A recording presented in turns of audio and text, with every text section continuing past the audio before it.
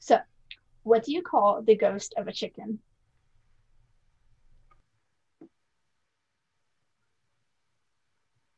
Um, Gawk. Hold on. That makes no sense. I don't, That makes zero sense. g- mm,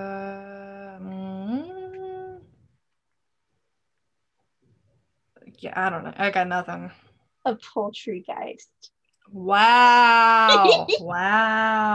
Wow.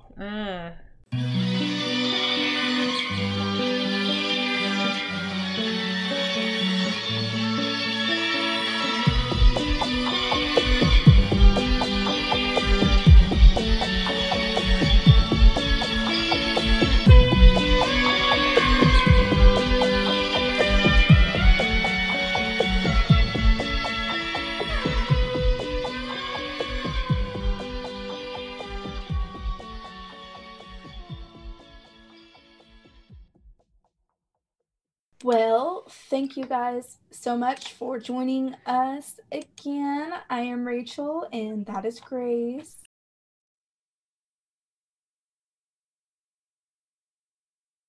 The podcast. The experience. The podcast. So this week, Where are we? We are in St. Petersburg, Russia. My sources are Wikipedia, two Wikipedias, express2russia.com, Britannica.com, stpetersburg.com, and themoscowtimes.com. So yeah, we're just going to jump right in. St. Petersburg, Russia was founded by Tsar Peter the Great, because my brain wants to say Tsar. Tsar. Peter the Great, on May 27th, 1703, when the city was seized from Sweden, of all places. He named the city after his patron saint, Apostle St. Peter. Apostle? Yes. Opossum! Despite the swampy location and fierce climate, Peter the Great had dreams of this becoming the capital. Becoming the capital, and it was. In 1712, the city became Russia's capital, and this was Peter's window to Europe. It served as a seaport and a naval base. Between 1712 and 1918, it was the capital of the Russian Empire. It's so weird because, I mean, thinking about it, the only reason I would know that is because of, like, Anastasia. But for some reason, I always think that, like, Moscow is the place, like, well, we do get popular. to it. We do get to that. During the 19th century, this brought an almost mystical appeal to the city, thanks to many of the authors living there. Thanks in part to this, a culture boom was created. This, of course, created a lot of new ideas, and in 1825, a group of soldiers rose up and rebelled against the new Emperor Nicholas I in what became known as the Decembrist Revolt. Mm-hmm. However, he didn't pay any attention to them, except to, have them captured and executed or exiled to Serbia. You know how you do. Mm-hmm. You're just not going to pay attention except to have them killed, whatever. He then adopted extremely conservative government policies in order to prevent an uprising like this from happening again.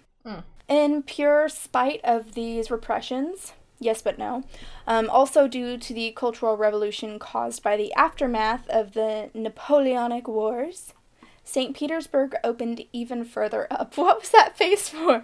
I talked a little bit about Napoleon. No. I was going to say, I just very briefly summarized. And it's not technically a lot about this. Napoleon at all. Yeah. We're good. The city's wealth grew rapidly, as did the prominent citizens such as intellectuals, scientists, writers, and artists. Funny enough, those are no longer prominent citizens anywhere in the world. Crazy. Gotta love capitalism. You don't have to, unfortunately. Sarcasm, Rachel. I know. It then began to gain international recognition as a gateway for trade and business, as a cosmopolitan cultural hub. Specifically with music, theater, and ballet, which set their footholds into St. Petersburg culture. I assume you touch on that? You said cosmopolitan, and I almost said I love their ice cream before I realized I meant oh my god. Neapolitan. You're good. Cosmopolitan, I love their drinks and their magazine. Oh my god. In 1861, Alexander II implemented the Emancipation of Serfs, which brought a lot of the poor working-class people into the capital searching for jobs. New housing was built along the outskirts of the city, and industry became prominent with a lot of these new workers. This caused the city to surpass Moscow in populace and industry. And by 1900, the city had grown into one of the largest industrial hubs in Europe, as well as being claimed to be the fourth largest city in Europe. With the growth of industry also came more revolts and radical movements. Many socialist organizations were the cause of the assassinations of public figures, including that of Tsar Alexander, who was killed by a suicide bomber in 1881. This act initiated the Revolution of 1905, which then deeply impacted the Revolution of 1917. So many revolutions. So many revolutions, but it was needed. The 1917 revolution saw the re-emergence of the Communist Party, which was led by Lenin with his campaigns of "Guns give us power and all power to the Soviets." Oh dear. After this revolution, Tsar Nicholas II was arrested, and that government was then replaced by a two-party system: the pro-democracy and the pro-communist party. This was then again overthrown by the communists in October of 1917, which caused the Russian Civil War. Again, something that you never learn in history class. Other countries have civil wars. So the city's closeness to the anti-Soviet armies forced Lenin to move the government to Moscow on March 5th of 1918. And that city has remained the capital to this day. Gotcha. So, like you said, it's pretty big. Why isn't it the capital? Well, it is. After the Civil War, the murder of Tsar Nicholas II and his family, Anastasia, as well as many other anti-Soviet people, the city was renamed Leningrad in an attempt to destroy the last hopes of the resistance. I almost covered it. You should have. I almost did. And I might do it on another, on one of our mess episodes or something. I knew it was going to be so long and so much information that we wouldn't have had time to do it this week. Yeah. The city was forced under political repression between 1917 and 1938. This, in addition to crime and vandalism, caused a great influx of educated intellectuals and aristocrats to move to Europe and America. During World War II, the city was surrounded by German armies for a total of 29 months between September of 1914 and January of 1944. The Germans were instructed to bomb the city constantly, which caused the death of roughly 1 million civilians. Jeez. This was more than a third of their population at the time. Because of the resistance of so many within the city to Hitler and his followers, the city became the first to receive the title Hero City as an award in 1945. The decades following that war required a lot of rebuilding and restoration for literally all the buildings lost. Unfortunately, during the 40s and 50s, the political and cultural elite were under harsh repressions, hundreds being executed and thousands imprisoned. During this time, everything on all the websites, it was like bad, and I'm sitting here like... It's like execution, murder, collusion, murder. Pretty much, it's Louisville this year. Yeah. Yep. And thousands imprisoned. During this time, the city was producing about 6% of Russia's gross national income, despite having less than 2% of the entire country's population. This led to an unfair distribution of wealth to outlying regions during the following decades. Nah, what? This might have played a role in the collapse of the USSR. No. But who's to say?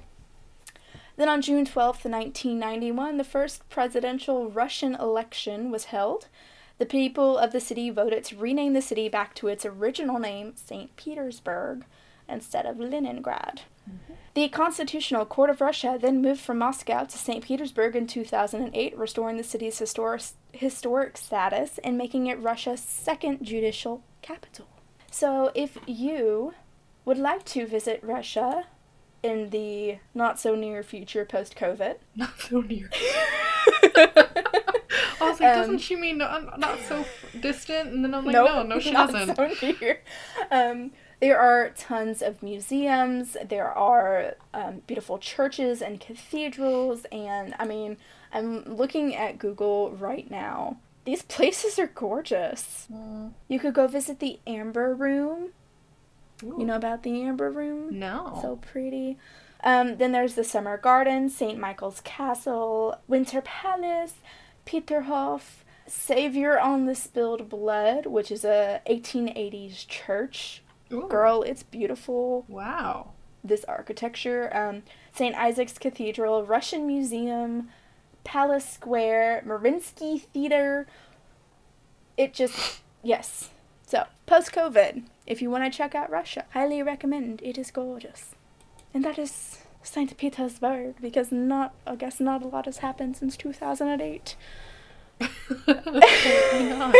I'll cover some of that. Something has happened there. I'm sure something has happened. What is your story? So I'm covering the murder of Anastasia Yashchenko. You will not have heard of it. My sources are... There's a lot. Bear with me. Go. Count them, actually, because I did not. Wikipedia. Another Wikipedia. Medusa.io. en.newizv.ru. The Moscow Times. The Irish Times. BBC.com. Another Medusa. New York Times. RFERL.org. Daily Mail. Rapsinews.com. Daily Mail. And courthousenews.com. 13. Unless you don't want to count the duplicates, in which case 10. Okay.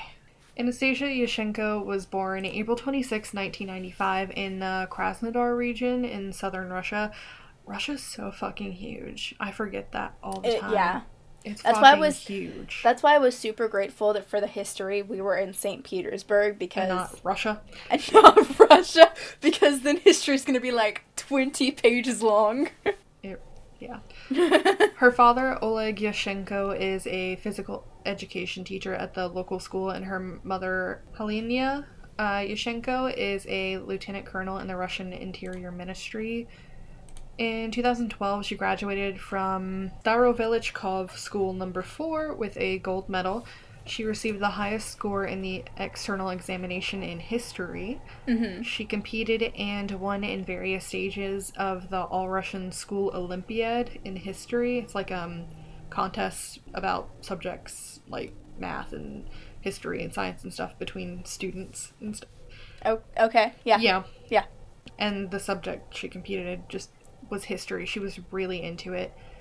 She started going to St. Petersburg State University and focused on history, primarily the history of Russia from ancient times to the 12th century, and she also worked as a tutor during this time, so she was a history buff and she wanted to help other students be interested as she was, which I think is really cool. While at St. Petersburg State University, she met Oleg Sokolov, a history professor who became her supervisor during her postgrad, and sometimes co-author of academic papers. The two began a romantic relationship despite Sokolov being nearly 40 years older than her, and he would often take her on trips to Moscow, whether as a supervisor or a boyfriend, I don't know. By all accounts, their relationship seemed to be fantastic, although obviously unconventional. And it was no secret that the two were together. It seemed well known all around the university, and Anastasia Yashchenko even moved out of the student dormitories into Sokolov's apartment. Her mother actually tried to talk her out of it because she's like, he could be your grandfather. Like, he's old enough to be your grandfather. To each their own, but just... Right. But she said she was really happy with him. She even helped him, like, prepare his lectures and graded his students' work for him and joined in on historical reenactments with him because of their shared love of history. Yeah. So, yeah, their relationship seemed great for a few years. Until the night/morning between November 7th to 8th of 2019. Yeah. Anastasia called her brother in tears, saying the couple had an argument and Sokolov had hit her because a friend invited her to a birthday party. That is kind of controlling, and we're not here for that. Yes. She told her brother that she was planning to spend the night in a student hostel, and she quickly called him back to tell him that she was fine. November 9th, police picked up Sokolov, who had drunkenly fallen into the, I believe it's Moika River, but not before he started throwing bags into the river. Like, they found him throwing bags into the river, like he had fallen in because he was throwing these bags into the river. And once police pulled him out of the river, they made a grim discovery. The bag they had pulled out of the river with Sokolov contained a gun, and the arms of a woman sawed off at the elbows. I knew that's where that was going. Yeah. Police Why you do this to me? Sorry. Police discovered the arms in the bag belonged to Anastasia when they found her head and other body parts lying next to a saw in the couple's home. The police also found a shotgun, knives, and an axe and ammunition in his apartment, but a bag with her torso actually wasn't found until the river until November 11th. It's horrible. Yeah. Even worse, Anastasia's father said that the family found out what happened from relatives who called and asked if it was true that Anastasia had been murdered after the news and internet started reporting it. So, the police didn't even contact her family first? No. I guess they eventually did, though, because her father actually had to spend 2 days identifying her body parts. No. Yeah. A 3-day search of the Moika River didn't turn up any evidence of her murder, but a skull and breastbone of a so far unidentified corpse was found. Okay, but that doesn't mean it was from him, though. No, it doesn't. No, It's just, like, very odd that they found more than just one person's... I mean... Well, to be fair, how often are people, like, dragging the river looking for body parts? Yes, but also, like, it seemed like a pretty public area. Like, there are apartments right on the water.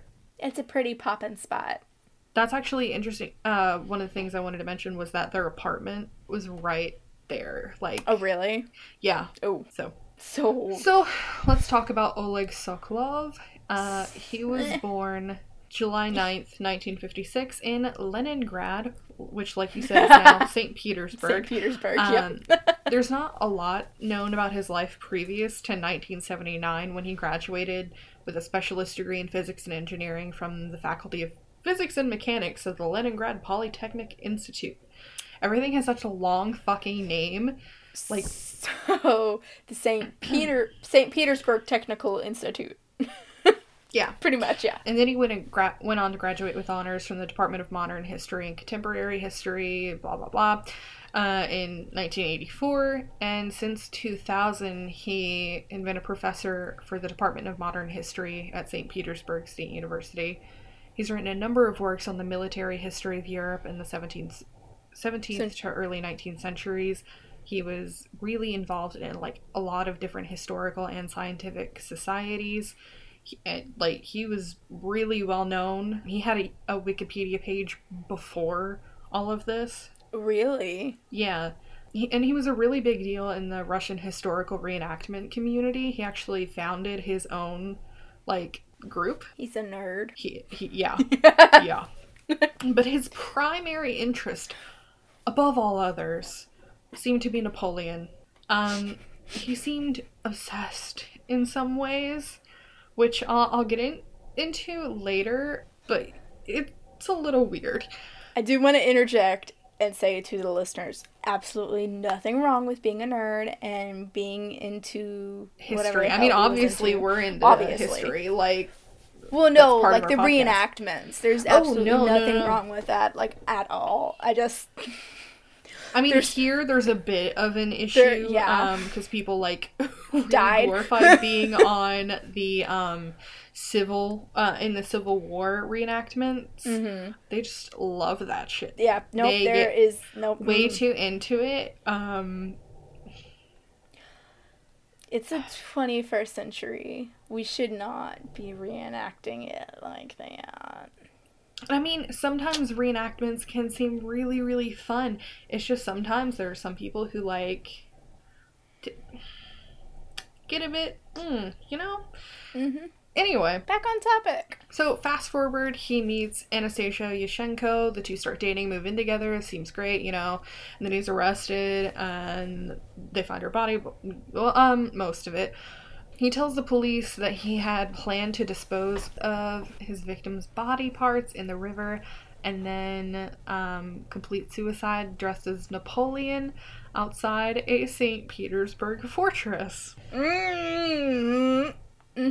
Yeah. Mm-hmm. He also told police he thought of her as his fiancée and told all of his friends that he was going to marry her.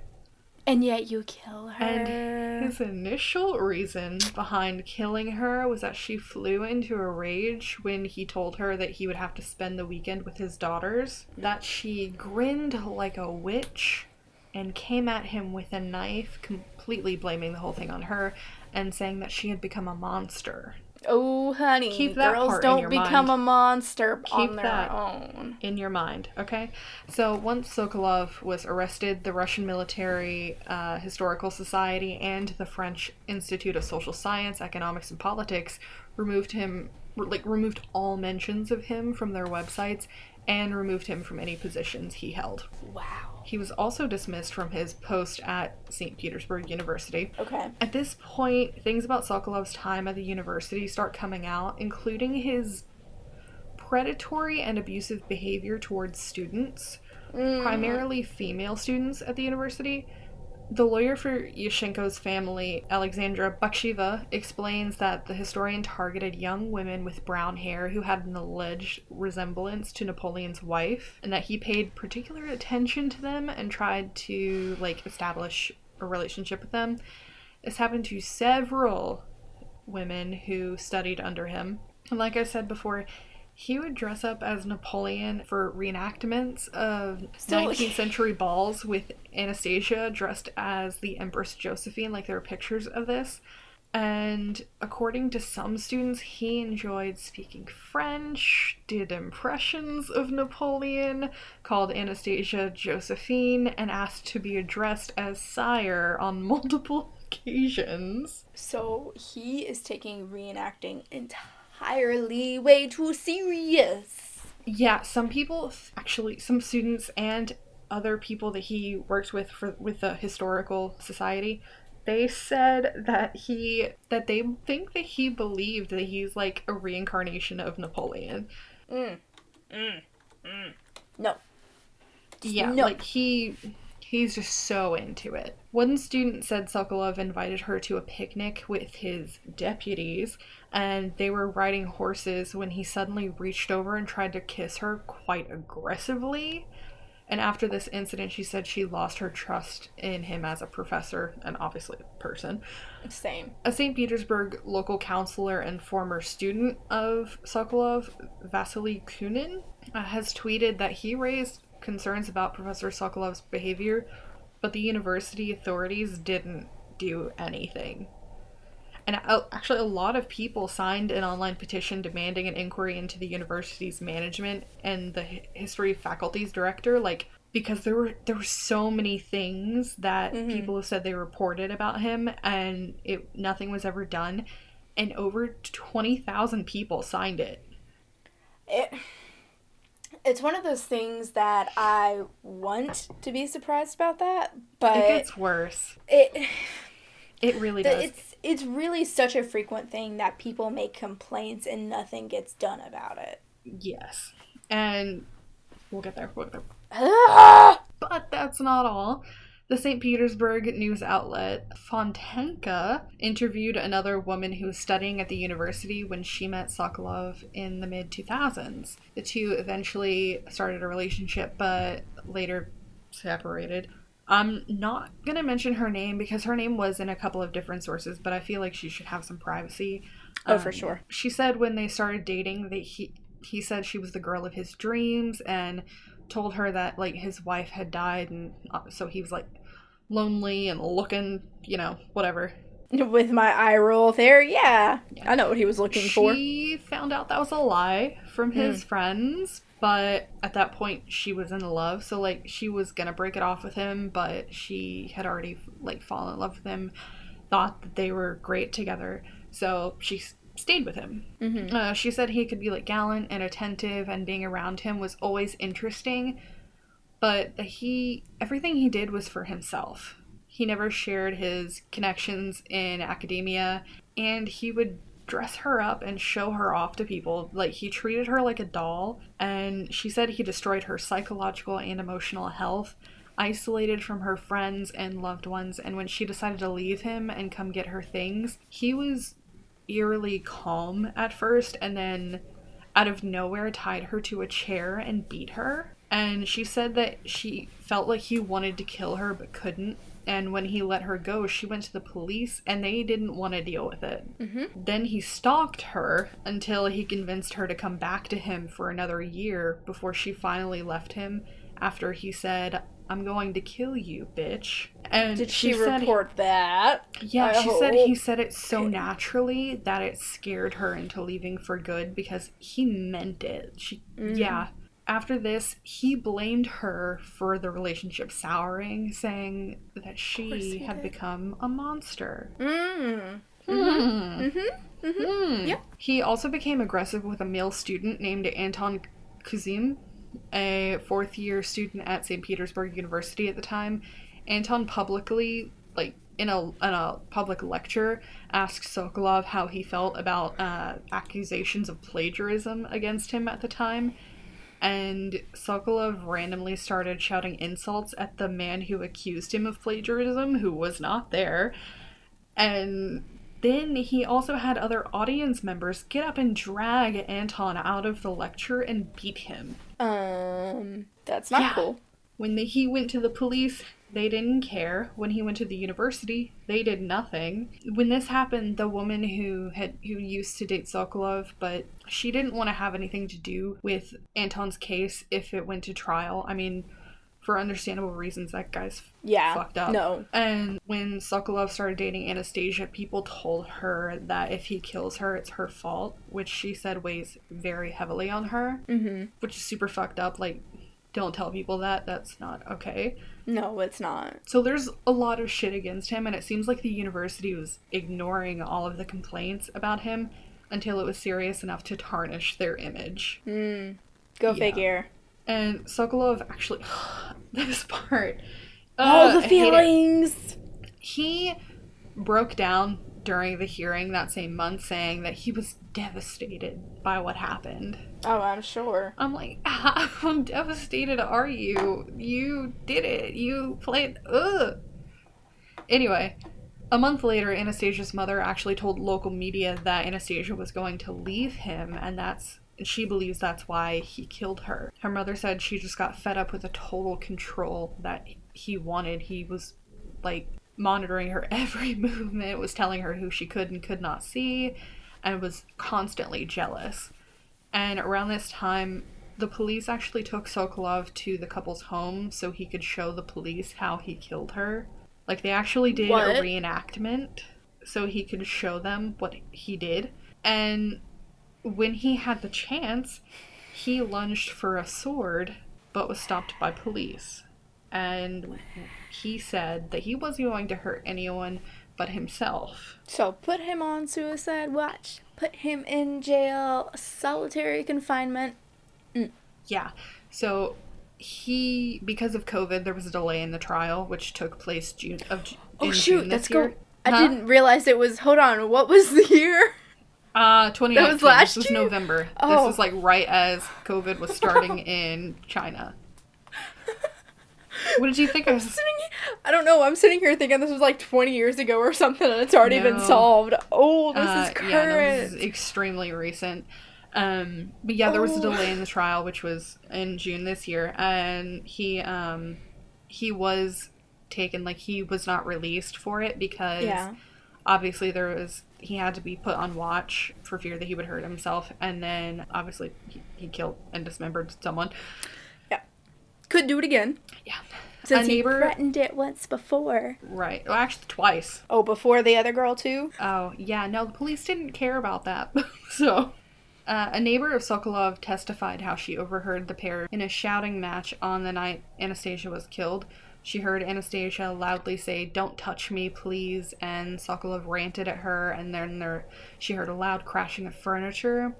The neighbor also heard at least 5 blows after each Anastasia screamed, and she said, "Okay, I'm not going anywhere. You're not a bastard. Just don't touch me." And then the neighbor heard her loudly scream 2 or 3 times.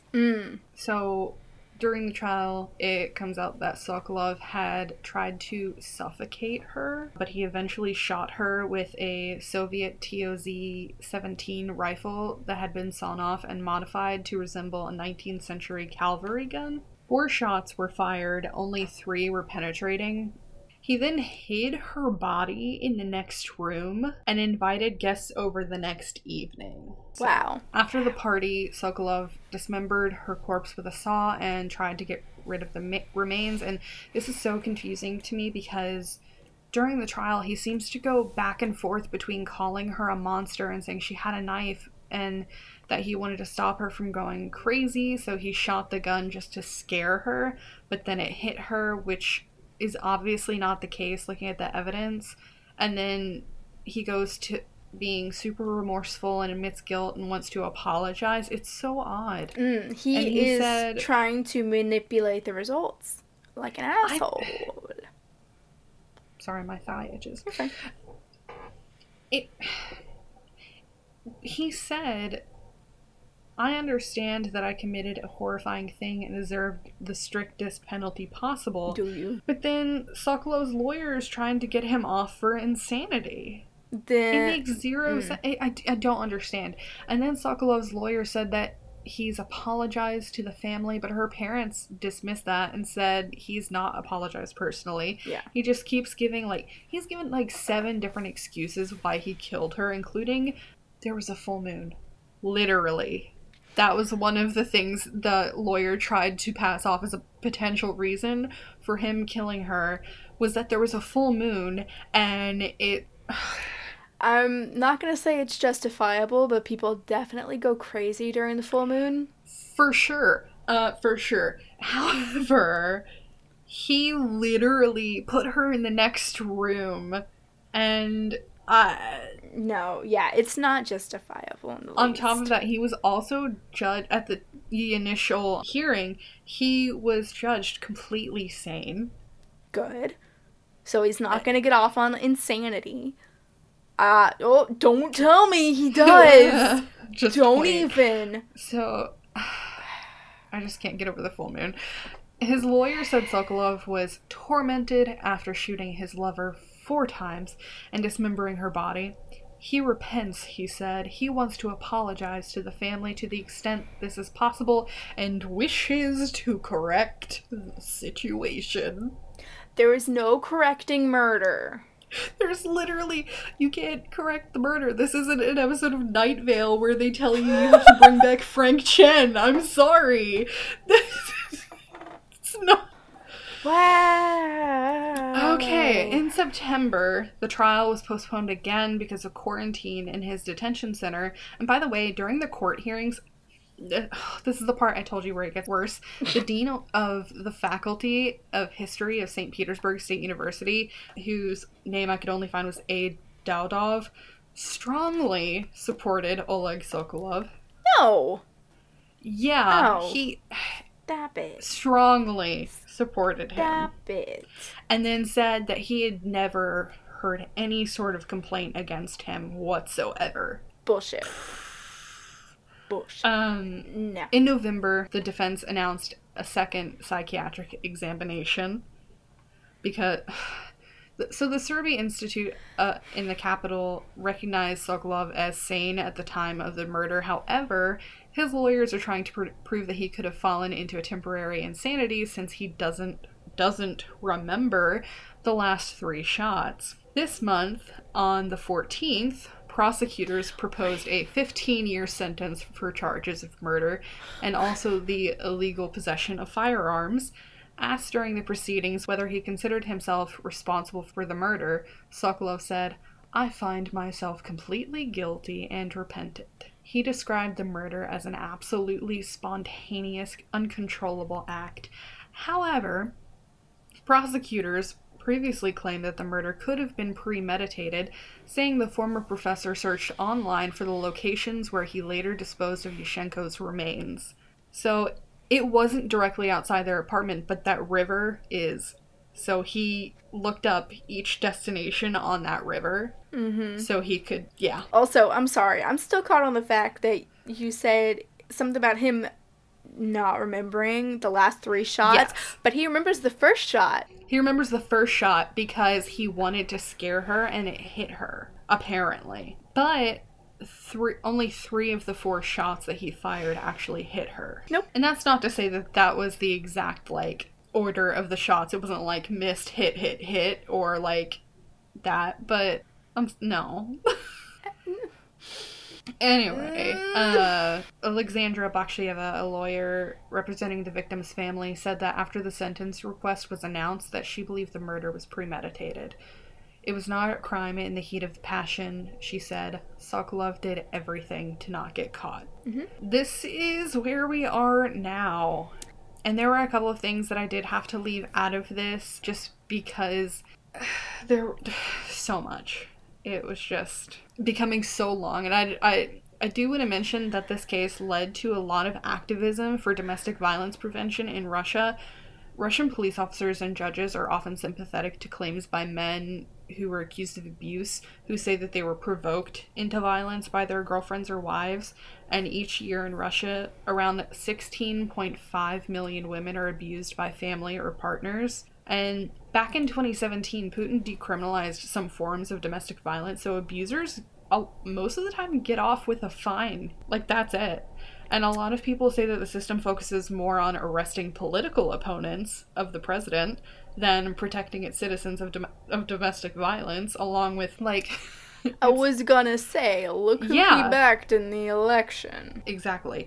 Along with a lack of legislation, a shortage of shelters nationwide, and police who were unresponsive to those who ask for help, Russian victims of domestic abuse have been left unprotected, basically. Reports of domestic violence spiked during the nationwide lockdown, which is honestly pretty much worldwide. Yeah. And activists said that their pleas for greater government protections have been ignored. Moscow lawyer and women's rights activist Alyona Popova said last year that Sokolov had been shielded by the country's rotten system and that the murder could have been avoided and that abusers just need to be held accountable. And that's currently where the case is now. I will definitely give you an update if I have one. I don't know if a conviction is coming soon or when it's going to be announced. It might happen this month, might happen next month. I don't know. But I will definitely have an update. I need him to go to jail. Yeah. He is facing 15 years, which does not seem like enough. No, definitely not. It needs to at least be for the rest of his life. Yeah. At 2025, because... But yeah, that is my story. And I know you said that a lot of your stories don't have good endings. Yeah. And that was my not so good ending. Only the hope that he will be convicted. Yes, and I really hope he gets convicted. Yeah. So Rachel, what's your story? Sorry. I know. I can't! Why? And when... I was looking through all of these different stories originally, and when you said St. Petersburg, I was like, okay, let me look this up. And usually when there are like cases that happened in like 2019 or 2020, there's never enough stuff to actually write about it. But this one, it was so well covered that, yeah. That's because the reporters got a hold of it before the family did. Yeah, it's crazy. I can't imagine finding out that somebody that I love died through family members or the media. That would kill me. Yeah. I hope that doesn't happen often. Okay, well, my story that I'm not sure is going to end very well. But it's not a bad story. It's the episode of Not So Good Endings. Hey, title. The episode of Not So Good Endings. The episode of Not So... I'm going to write that down, actually. Or this isn't an episode of Night Vale. Okay, so on that note, because I was having such a rough time picking my story, I originally wanted to do the Russian psychic soldiers. Which sounds super interesting. You really do need to send me that article. Super interesting. Oh yeah, I will find it and I will send it to you. It's all in Russian, so you'll need to, like, translate. That's fine. But... I can attempt Russian. I just found out that there's Russian in my lineage. Haha. And then I wanted to do Rasputin, and I was like, no, that's more murdery, so I'm not going to do that. I started looking at it, and I was like, oh, that is kind of more, murdery. Yeah. So instead, I took what you sent me. I did not do that one. I did a different one that I vaguely remembered mentioning in an episode before, but I don't remember which episode. Today, I am covering the forest spirit known as the Leshy. Ooh, okay. So my sources are zaluna.net, slavorum.org, mythfolklore.blogspot.com, genies.phantom.com, thoughtco.com, mythandlore.blogspot.com, and latgale.academy. The Leshy, or as the Russians call him, Lesovik, as best as I could pronounce that, because I wrote beside it pronounced how it's spelled. I did look it up. Okay. I did look it up, I promise. Anyway, the Leshy or Lesy protects the forest and the animals within the forest. They often take the form of a large human-looking being, but have the ability to shapeshift into any animal or plant of their choosing. They tend to have long hair and beards made out of living grass and vines, which goals, but I know it's not going to happen. We can make it happen. We can make it happen. Gotta manifest it. This contributes to their nickname of the old man in the forest, because they are literally of the forest. They can also take the height of whatever they might be roaming in, like, in order to avoid detection. So in the forest, the Lesy may be as tall as a tree, but by the time he gets out to the open field, he shrinks to the size so that... Field mouse. Pretty much, so that they might be able to fit under a leaf or next to a blade of grass without being seen. That's cool. Other versions of the Lesy represent him as a wizened old man covered head to toe in tangled green hair or fur. His eyebrows, eyelashes, and right ear are missing while he is in his human form. Oh. He also may have a pointed head and sometimes only one eye, like a cyclops. Cool. As a giant, he has stars for eyes, and when he walks, he causes the wind to blow. That's cool. I like that. He has skin as rough as bark that is tinted blue because of the color of his blood. Ooh. Which is super cool. While a giant, he is seldom seen, but he can often be heard whistling, laughing, or singing. Some stories have him horned and cloven-hoofed, or he wears his shoes on the wrong feet and doesn't cast a shadow. Okay. So there are a lot of different versions of the Lesy and Leshy. This is because this creature is like, there's multiples. Okay. Because So there's it's multiple like how- forests. There's multiple. Yes. I think it's interesting that there's so many different things that seem to be the same thing all over. Yes. Yes. I love that. I love it. It's fantastic. The Leslie tends to have close bonds with bears and wolves. This is actually often seen in any art depictions of the cryptid, while legends of this creature tend to portray it as a non-evil entity. They tend to take on a trickster-like attitude. We love to see it. We love tricksters, little Lokis. They will often mislead people traveling through their forest by imitating the voices of people familiar to them. They will cry out to their victims, getting them to wander further into the forest or even caves. Some may appear to the victims who get lost by saying that they will guide them out, but really just guide them in the complete opposite direction so they get even more lost, because why not? That sounds a lot like the, which one was it? Was it the Chinakis? I think so, Peru? yeah. Yeah, I think that was it. The Lesies are known to pull pranks such as stealing or falsifying signs on a path and That's great. stealing axe heads from woodcutters because, they protect the forest, so obviously they're going to try to prevent people from cutting it down. I'm sorry, that's so funny. All I can imagine is somebody going to going back to swing, and then when they go to hit, if the axe head's just gone. Gold. They also do not know when too much fun is enough. They often accidentally kill their victims. Being tickled to death has been known to happen on multiple occasions by the Lesie. How? Because they don't know how much fun is too much fun. How do you diagnose tickled to death? I love that. You laugh so hard you can't breathe, so you just suffocate. I don't know. That's probably what it actually is.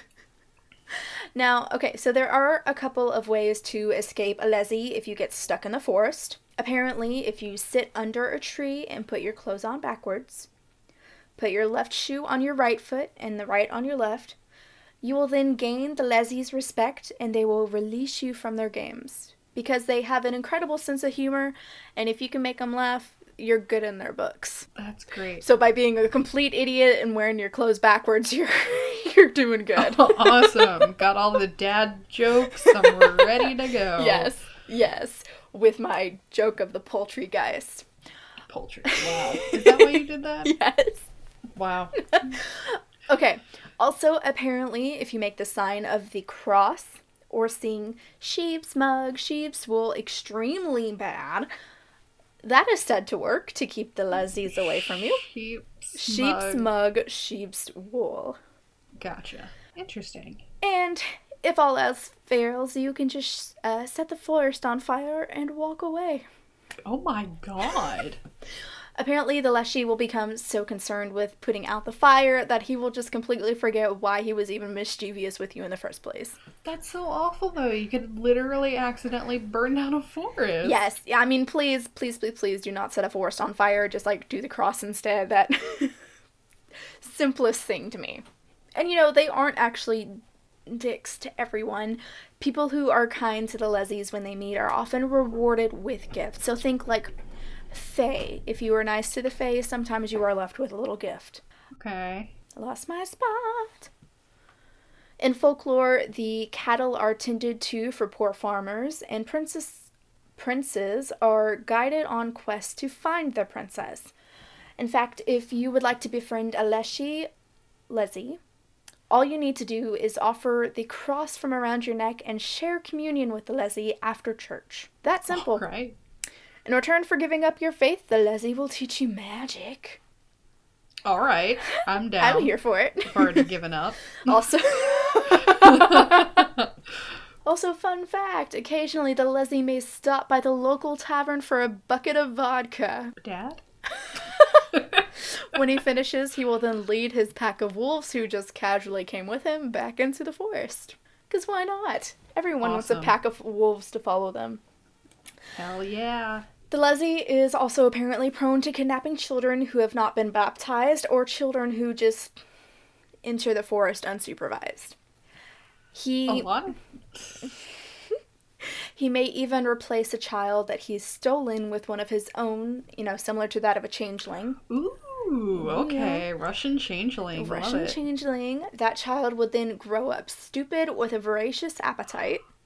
Oh, that's mean. It's super mean. That's so mean. When the Leslie kidnaps an adult, that adult would return mute and covered in moss, sometimes unable to concentrate and would act odd for the rest of their lives. What? Yeah. I can't think of any real-world parallel for that. I can't either, and I couldn't find any. I was going to say mute, okay, some sort of trauma, maybe. I mean, trauma, brain definitely, injury. Yeah. Moss. They just sat still for too long. I don't know. There are some stories that say the Leslie may take people away to the forest who were cursed by their relatives. Sometimes it was to marry the young woman who was kidnapped. Sometimes it was just to give a good home to a person who had been disowned. Oh. Going back to the marrying the young woman they kidnapped. Yeah, I was gonna say. I just glossed right past got a bit distracted there, but yeah. Anyway, after they marry her in a very nice elaborate ceremony with all the other forest creatures, they treat her very kindly. These women who they marry then become, leshies themselves, and there can be females? There can be females, there can be children. Some even have children who live with them in the forest performing mischievous deeds together. Okay. Just get a family of tricksters. It's fantastic. Nice. Other times, the person they kidnapped would be turned into a slave. Oh. So, I mean, you're kind of so chill. Tossing a coin on what's going to happen. In some stories, the Leslie will live in enormous palaces with others of their kind and animals from the forest. During the winter, they hibernate, and every spring, the entire tribe of them run amok through the woods. Which just has me thinking of Hocus Pocus. Amok, amok, amok, amok. In the summer... I was just relating to the rest of it. Oh, yeah, that too. In the summer, they pick on humans, but rarely harm them. However, come fall, they want to fight any and everything that walks into their forest. Oh, looks like they just have a seasonal affective disorder. Same, seriously. Alright, so one story that I found repeated on multiple sites, and I am going to read this word for word just because it's kind of very relevant, but also not. So it goes, a certain priest's daughter went strolling in the forest one day without having obtained leave from her father or her mother, and she disappeared utterly. 3 years went by. Now in the village in which her parents dwelt, there lived a bold hunter who went daily roaming through the thick woods with his dog and his gun.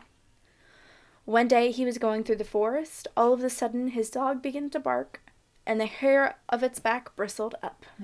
The sportsman looked and saw lying in the woodland path before him a log, and on the log there sat a moujik plaiting a bast shoe, and as he plait the shoe he kept looking up at the moon and saying with a menacing gesture, "Shine, oh shine, bright moon." The sportsman was astounded. How comes it, thinks he, that the moujik looks like that? He is still young, but his hair is gray as a badger's. He only thought these words, but the other replied as if guessing what he meant, "Gray I am, being the devil's grandfather." Then the sportsman guessed that he had before him no more moujik, but a leshi. He leveled his gun and bang, he let him have it right in the pouch. Pouch, yep. The leshies groaned and seemed to be going to fall across the log, but directly afterwards he got up and dragged himself into the thickets. After him ran the dog in pursuit, and after the dog followed the sportsman. He walked and came to a hill. In that hill was a fissure, and in the fissure stood a hut. He entered the hut. There on a bench lay the leshi stone dead, and by his side a damsel, exclaiming amid bitter tears, "Who now will give me to eat and to drink?" "Hail, fair maiden," says the hunter. "Tell me whence thou comest, and whose daughter thou art." Ah, good youth, I know not that myself, any more than if I had seen the free light, never known a father and mother. Well, get ready. As soon as you can, I will take you back to Holy Russia. You see why I started questioning if I wanted to put this in? I'm so glad that you put this in. So he took her away with him and brought her out to the forest, and all the way he went along, he cut marks on the trees. Now this damsel had been carried off by the Lezi, and lived in his hut for 3 years. Her clothes were all worn out, and had gotten torn off her back, so she was stark naked, but she wasn't a bit ashamed of that. When they reached the village, the sportsmen began asking whether there was anyone there who had lost a girl. Up came the priest, and claimed, "Why, that's my daughter!" Up came running the priest's wife, and cried, "O thou dear child, where hast thou been so long? I had no hope of ever seeing thee again." Getting busy with the Lezi. Yeah. Oh, hey. Hey. But the girl just gazed and blinked with her eyes, understanding nothing. After a time, however, she began slowly to come back to her senses. Then the priest and his wife gave her in marriage to the hunter, and rewarded him with all sorts of good things. And they went in search of the hut in which she had lived, while she was with the Lezi. Long did they wander about the forest, but that hut they never found. Okay. So that... I'm so glad you included that, dude. Oh, man. So that story goes along with a lot of the folklore surrounding kidnapping, turning them into the wife/slave. And then also, when coming back to the forest, she just didn't know anything. She had no idea what had happened to her. She didn't know who she was. Didn't know who she what was going on. was. That's so interesting. Yeah. Another fun belief is that the Lezi, who take care of and are in charge of the animals of the forest, is said to be the one to command migrating animals where to go. Ooh. One story tells of a time in 1843 when there was a mass migration of squirrels in certain districts of Russia. In this story, the local peasants were questioned about this, and they responded with, Elishi in the Vyatka government had gambled away all his squirrels to a brother demon, and that of the Vologda, and the lost property was on its way to the new master. That's the kind of, rumored political things I like to hear. Yep. So, there's that. Also, if you would like to lost all my squirrels. Damn. All my squirrels. I lost them in that damn gambling game. Squirrels. And apparently, if you want to summon a Lezi, which is a thing, apparently, there's a couple ways. You must cut down young birch trees, place them in a circle with their tops in the middle, like, yeah. That person must then take off their cross and call out loud, Djergiska, or grandfather. The Lezi will then appear immediately and teach you magic. Sweet. Another way is to go into the forest on St. John's Eve, which is June 23rd, for anyone who wants to know, and cut down an aspen, being sure that it falls towards the east. They must then stand on the stump facing the east, bend down and say while looking through your feet, Uncle Lezi, appear not as a grey wolf, nor as a black raven, nor as a fur for burning. Appear just like me. The Lezi will then appear, prepared to bargain with the person who summoned him in return for that person's soul. So... I love this. I love everything about it. Okay, so the Lezi now sounds like a crossroads demon, which brings on the fact that many people associate this forest spirit as a demon once the Christians became involved. Oh, okay. So, yeah, that's the Lezi, the tree spirit / crossroads demon. Oh, man. That's cool as shit. And I told you like that was the ending. I hated it because everything I was on, it just abrupt end. I mean, it wasn't like cliffhanger or anything, or unsolved. And they all lived happily ever after once the Lezi Damn my dead. squirrels. Damn my squirrels. Lost them in that dang card game. Love it. Love it so much. Okay, guys. Thank you so much for listening. We thank you. We thank you from the deepest parts of our hearts. So you can follow us on Instagram, Facebook, and YouTube at Myths and Misfortunes. Or Twitter at Myths Misfortune, or you can search for us using the full name, Myths and Misfortunes. We do pop up. You can also email us at mythsandmisfortunes@gmail.com.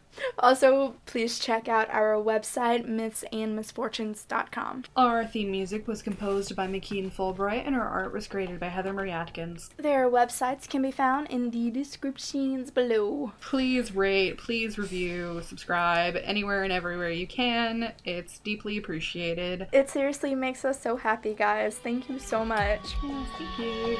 Bye! Bye!